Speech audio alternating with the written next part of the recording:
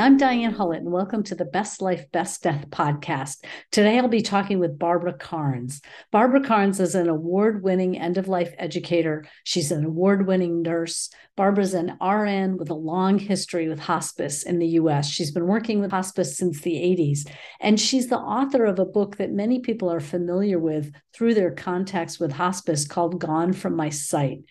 Barbara has literally touched millions of lives. And today we'll be talking on the topic of caregivers.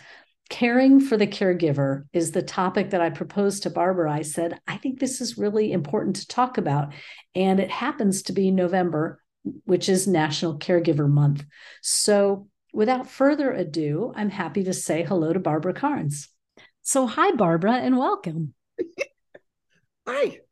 We were just talking about how Barbara's been caregiving for herself. She's been a little sick, so she's a little raspy. Yeah, I may wipe my nose and you may hear it in my throat, but we're going to do this. It'll be good. We're going to do this. So caring for caregivers, I think this is such a rich topic because there's all kinds of circumstances that lead people to be caregivers, right? From the temporary, I'm caring for someone who has COVID, to the longer, I'm caring for someone with a chronic illness, to the I'm caring for someone with a terminal illness. And these are all different. So let's talk kind of candidly about caregiving. How would you want to open that conversation? Well, my thought is that the caregiver is kind of the invisible hero in the whole scenario, in that most of the time, the attention goes to the person that's sick. You know, we're all thinking about this person that's sick. And in the background is this caregiver that's working their tush off 24 hours, 7 days a week. And they're the unsung hero. And I worry about them, because I can say to you that I've lost caregivers before I've lost the patient. And that happens. And so I think we need to shine light on the caregiver. That's why I'm so excited about this conversation that we're having. I think you're right. I think unsung hero is a good term. And I also think of that old story of like the frog in hot water, right? Like, I think people sometimes you step onto this path of someone getting a little bit ill and then maybe a hospitalization, and you're pretty deep in caregiving before you even realize how exhausted you, the caregiver, are. And I think that's another challenge of it. So let's kind of break these out and let's talk about like acute caregiving, where something happens and there's immediate need for the spouse or the friends or the children to jump in and caregive. What are the challenges in that kind of situation? Well, a lot of it is lack of knowledge, and the fear, am I going to do something wrong? And so I think that starts us off with acute care, and we're going to concentrate on getting this person we love better. And so in the beginning, I think there's more help for the caregiver than as this caregiving need continues. Because the longer the caregiving need, then it seems to be everyone else goes on about their normal living. The crisis has been addressed in most people's mind. And then we've still got this caregiver who's doing the 24/7 and not getting the support that he or she got during the acute phase of what's going on. Right. And then it may go into more of a chronic phase or a longer term phase. And that presents different challenges, doesn't it? Oh, it's totally different challenges for the caregiver, because now the caregiver, it's like we can muster all of our energy to do something short term. But when it becomes long term, then our own caregiving energy starts to deplete, but we keep pushing ourselves because this is what we do. And so with long-term caregiving, I think that the caregiver gets into the pattern of not taking care of themselves. And we've got to get the caregiver to put their oxygen mask on first. And yet in caregiving, that seems to be the last thing that the caregiver is doing. Right. One of the great, Barbara has so many materials. If listeners aren't familiar with, bkbooks.com is Barbara Karnes' website, where she's got all kinds of short, succinct, very accessible resources. And one of them that I've been reading recently is By Your Side, a guide for caring for the dying at home. And you talk in there about how important it is for caregivers to sleep and how important it is for them to eat well, and how those two basics sometimes just go by the wayside, because if the ill person starts to sleep, the caregiver runs around and thinks, oh, I've got to do laundry, I've got to go do errands, I've got to do this and this, I'm going to have a little me time. And suddenly that hour and a half long nap has just disappeared, and the person's awake again and has needs. And so how to use that time really wisely for what truly will be rejuvenating for you. You talk about that. And then you also talk about the importance of eating well, because the caregiver can also often kind of shortchange their own needs. I have ideas that when we're caring for someone who's ill, nutrition is a huge thing. That's a whole workshop in itself. But one of the things that I recommend is 4 to 6 small feedings a day, that 3 meals a day. Someone who's sick isn't going to do that. So I'm going to take that a step further and say that that's when the caregiver eats also. Instead of fixing one snack, fix 2 snacks, one for you and one for your person, and eat when they eat, because the caregiver often doesn't eat, period, or maybe eats the wrong foods. Right. Eats kind of junk late at night and just gets in these kind of habits that don't support the caregiver's health. Right. So the whole idea is that you have to put your own oxygen mask on first. You have to make sure that when your person you're caring for sleeps, then instead of doing the laundry, you take a nap too. And that all those household chores that we think are important really aren't as important as taking care of yourself, so that you can continue doing the job of caring for your special person. Well, and here in a way, we're talking about, we're almost, we've sort of quickly fallen into kind of the assumption that this is maybe a spouse. Maybe in my mind, I'm thinking right now about like an older couple who live together and one of them needs new kind of levels of support, right?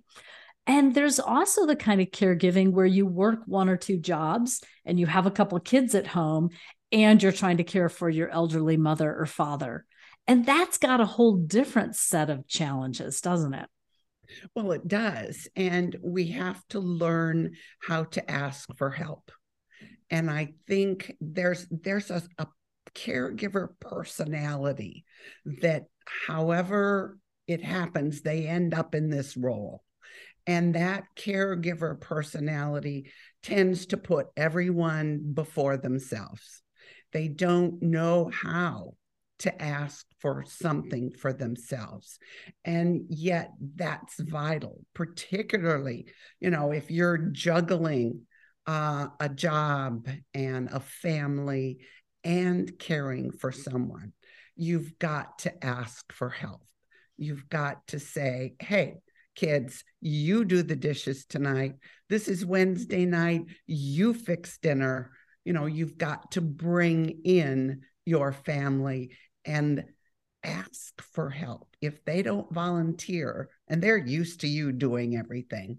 So if they don't volunteer, then you've got to step up and say, hey, I need help here. Right. Right. And I think some of us wait until we sort of, become a volcano and explode to kind of hit that place. So again, the frog in the hot water, how do you know that you've just jumped in a pot and begin to put some things in place, whether it's support for getting your kids driven in a different way or support for getting meals made in a different way? I know that resentment and challenges and just terrible difficulties build up really fast for people. Well, it does. And then along with everything else you're feeling, now you're, as a caregiver, you're feeling guilty. I'm not doing what I want to be doing, and I feel guilty. So I think an important part of caregiving in getting the support that you need is you need to find one person that can be your listener.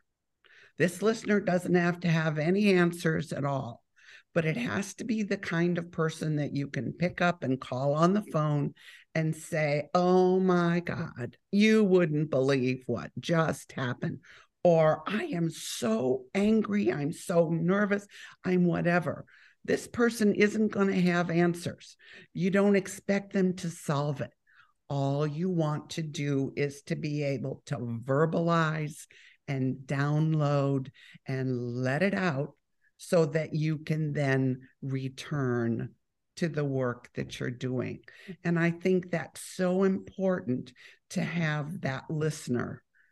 And you're going to have to find one, because most listeners want to solve the problem for you. Most caregivers have friends that are also caregivers and the same kind of personality. And that's not what you want. You don't want another fix-it person. You want someone to just listen to you. I love that advice. I also really appreciate it in this same book I referred to, By Your Side. You encouraged people to create an evening ritual that kind of shook the day off. And one of your suggestions was just like take a shower every night, rinse yourself off, and let the cares and difficulties and circumstances of the day just wash down the drain. And I thought that was so interesting because I think we sometimes dismiss those kinds of simple rituals. And yet I think they do have the power to kind of cleanse us and reset our hearts and minds so that we can sleep and go into the next day. It's powerful, those small but important things. Oh, I think, ritual are amazing for our subconscious, for what we're doing. I also think that before we go to sleep at night, the last thing, and this is whether it's a caregiver or I do this, I will say everyone, I think, should do it, but particularly if you're a caregiver, is before you go to sleep at night, say, what have I traded a day of my life for? What joy has been in my life today? And think about something good that happened. And it may be that you looked out the window and saw a blue jay on the tree.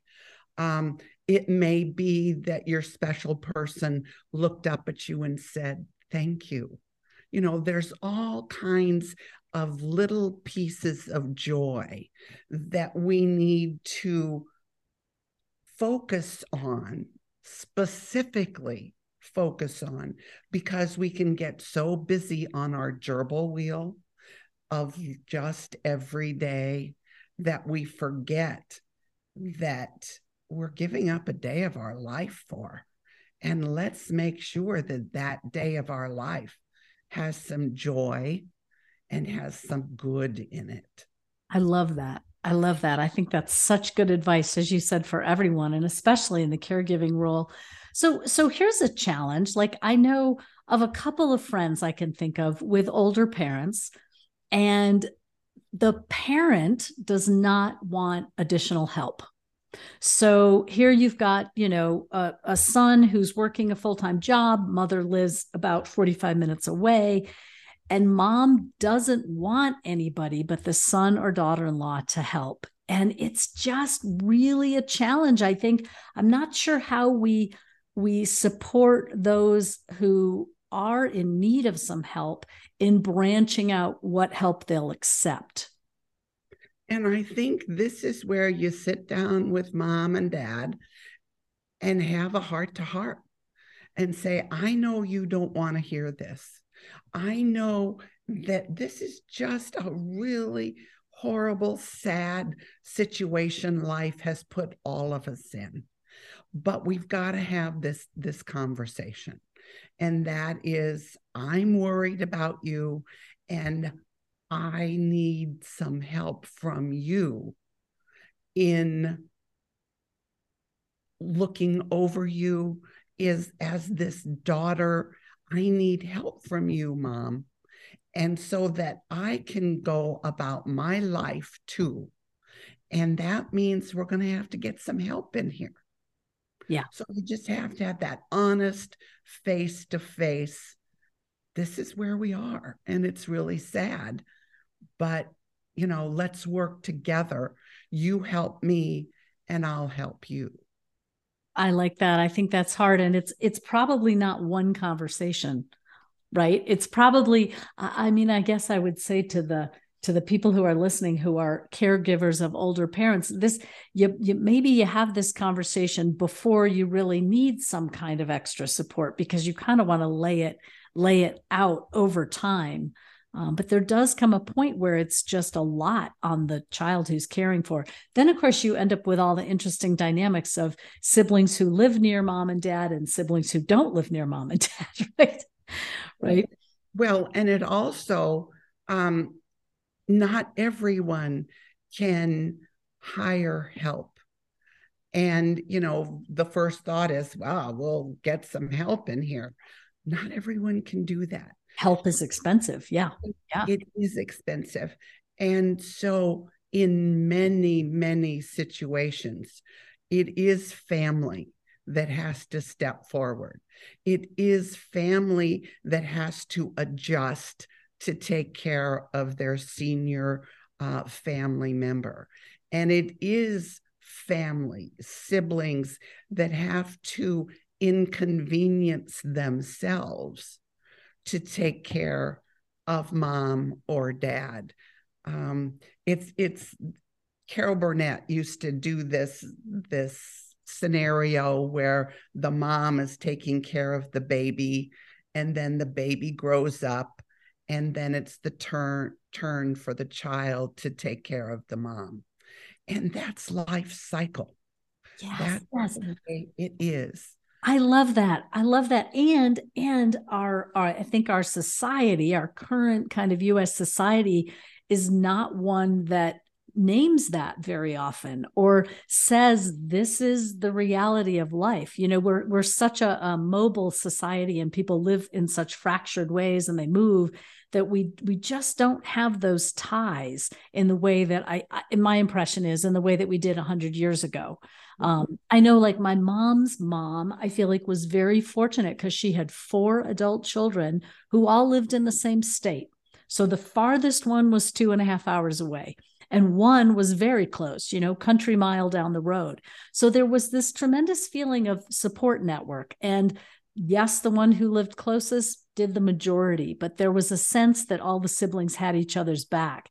And I don't think that families currently necessarily feel that kind of support from each other. And so how do we do that in a modern way where we are living in different places? How to figure out how to have each other's back? And I also think about how to dial in other support systems. Did mom belong to a church? Is there some connection there? Does mom have neighbors who love her? I have some elderly neighbors who I adore. And I always think, well, okay, as they get older and need some more consistent support, I hope that I step forward and can help them. And whatever that means, drop off soup when I have extra soup, or just ask after them. I think these little ways that we create webs of care make a difference too. I think they do. A lot of churches have Stephen ministries. They have support groups and people that are part of the congregation that then help and support others. So you're absolutely right. Look at the community for help that you can get. There are Meals on Wheels. There are agencies, essentially organizations that can be tapped into. Yes. The problem is most of us don't know what they are.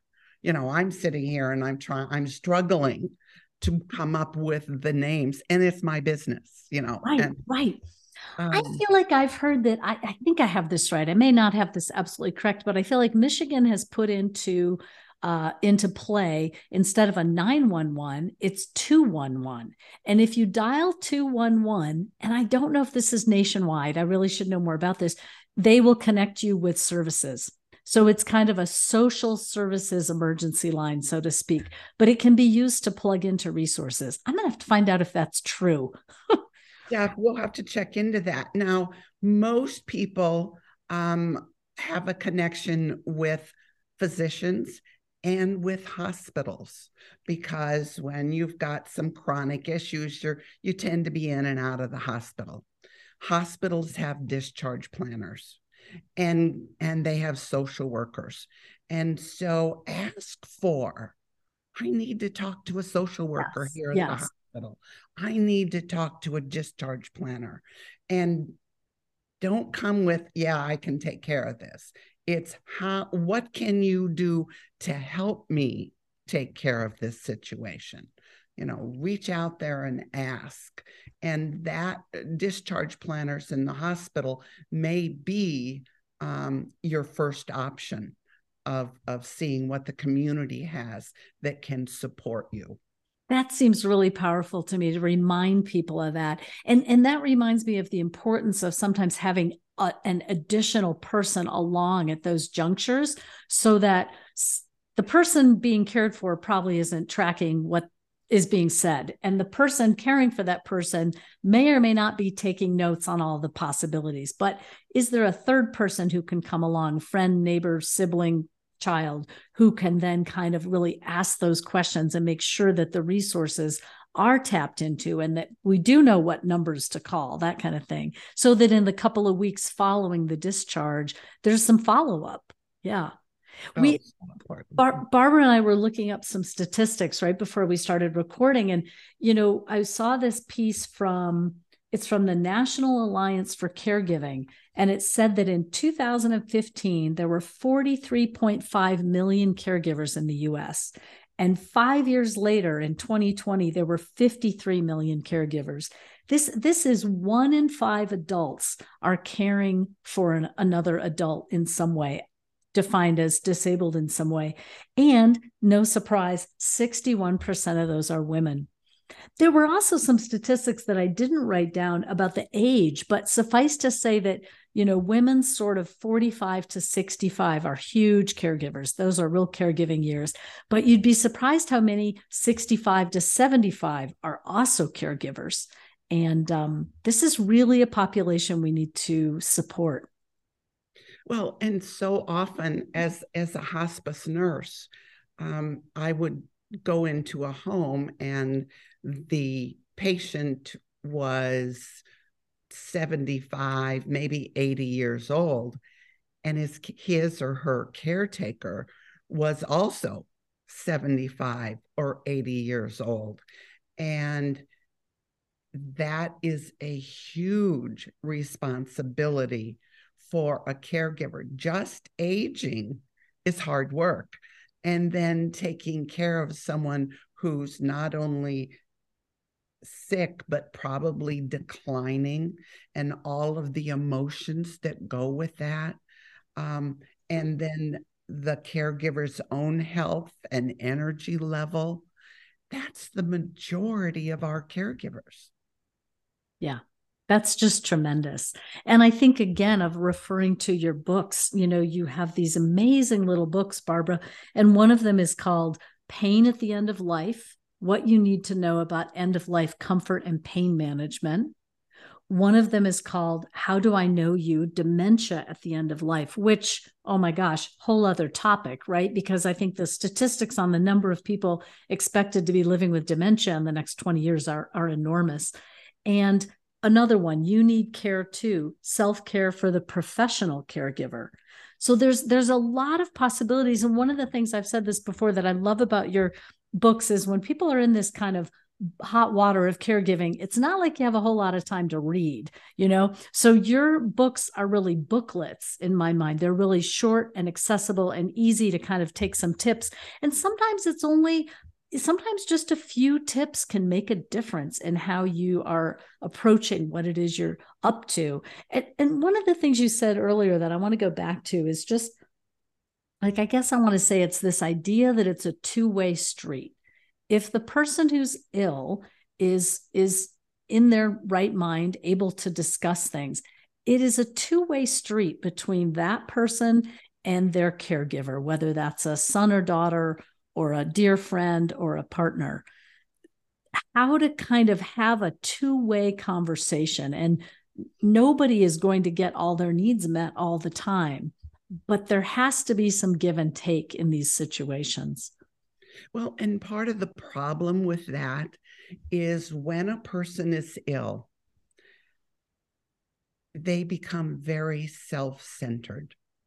Their whole life and everything around them is them, is their body, is their aches and pains, is everything.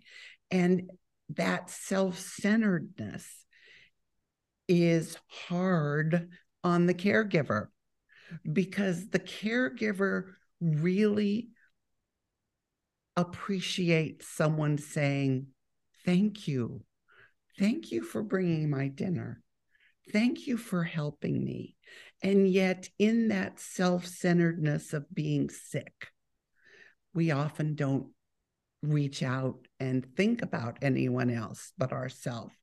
And, I don't think that's talked about a lot, but with the caregiver, at least being aware that self-centeredness is part of being sick.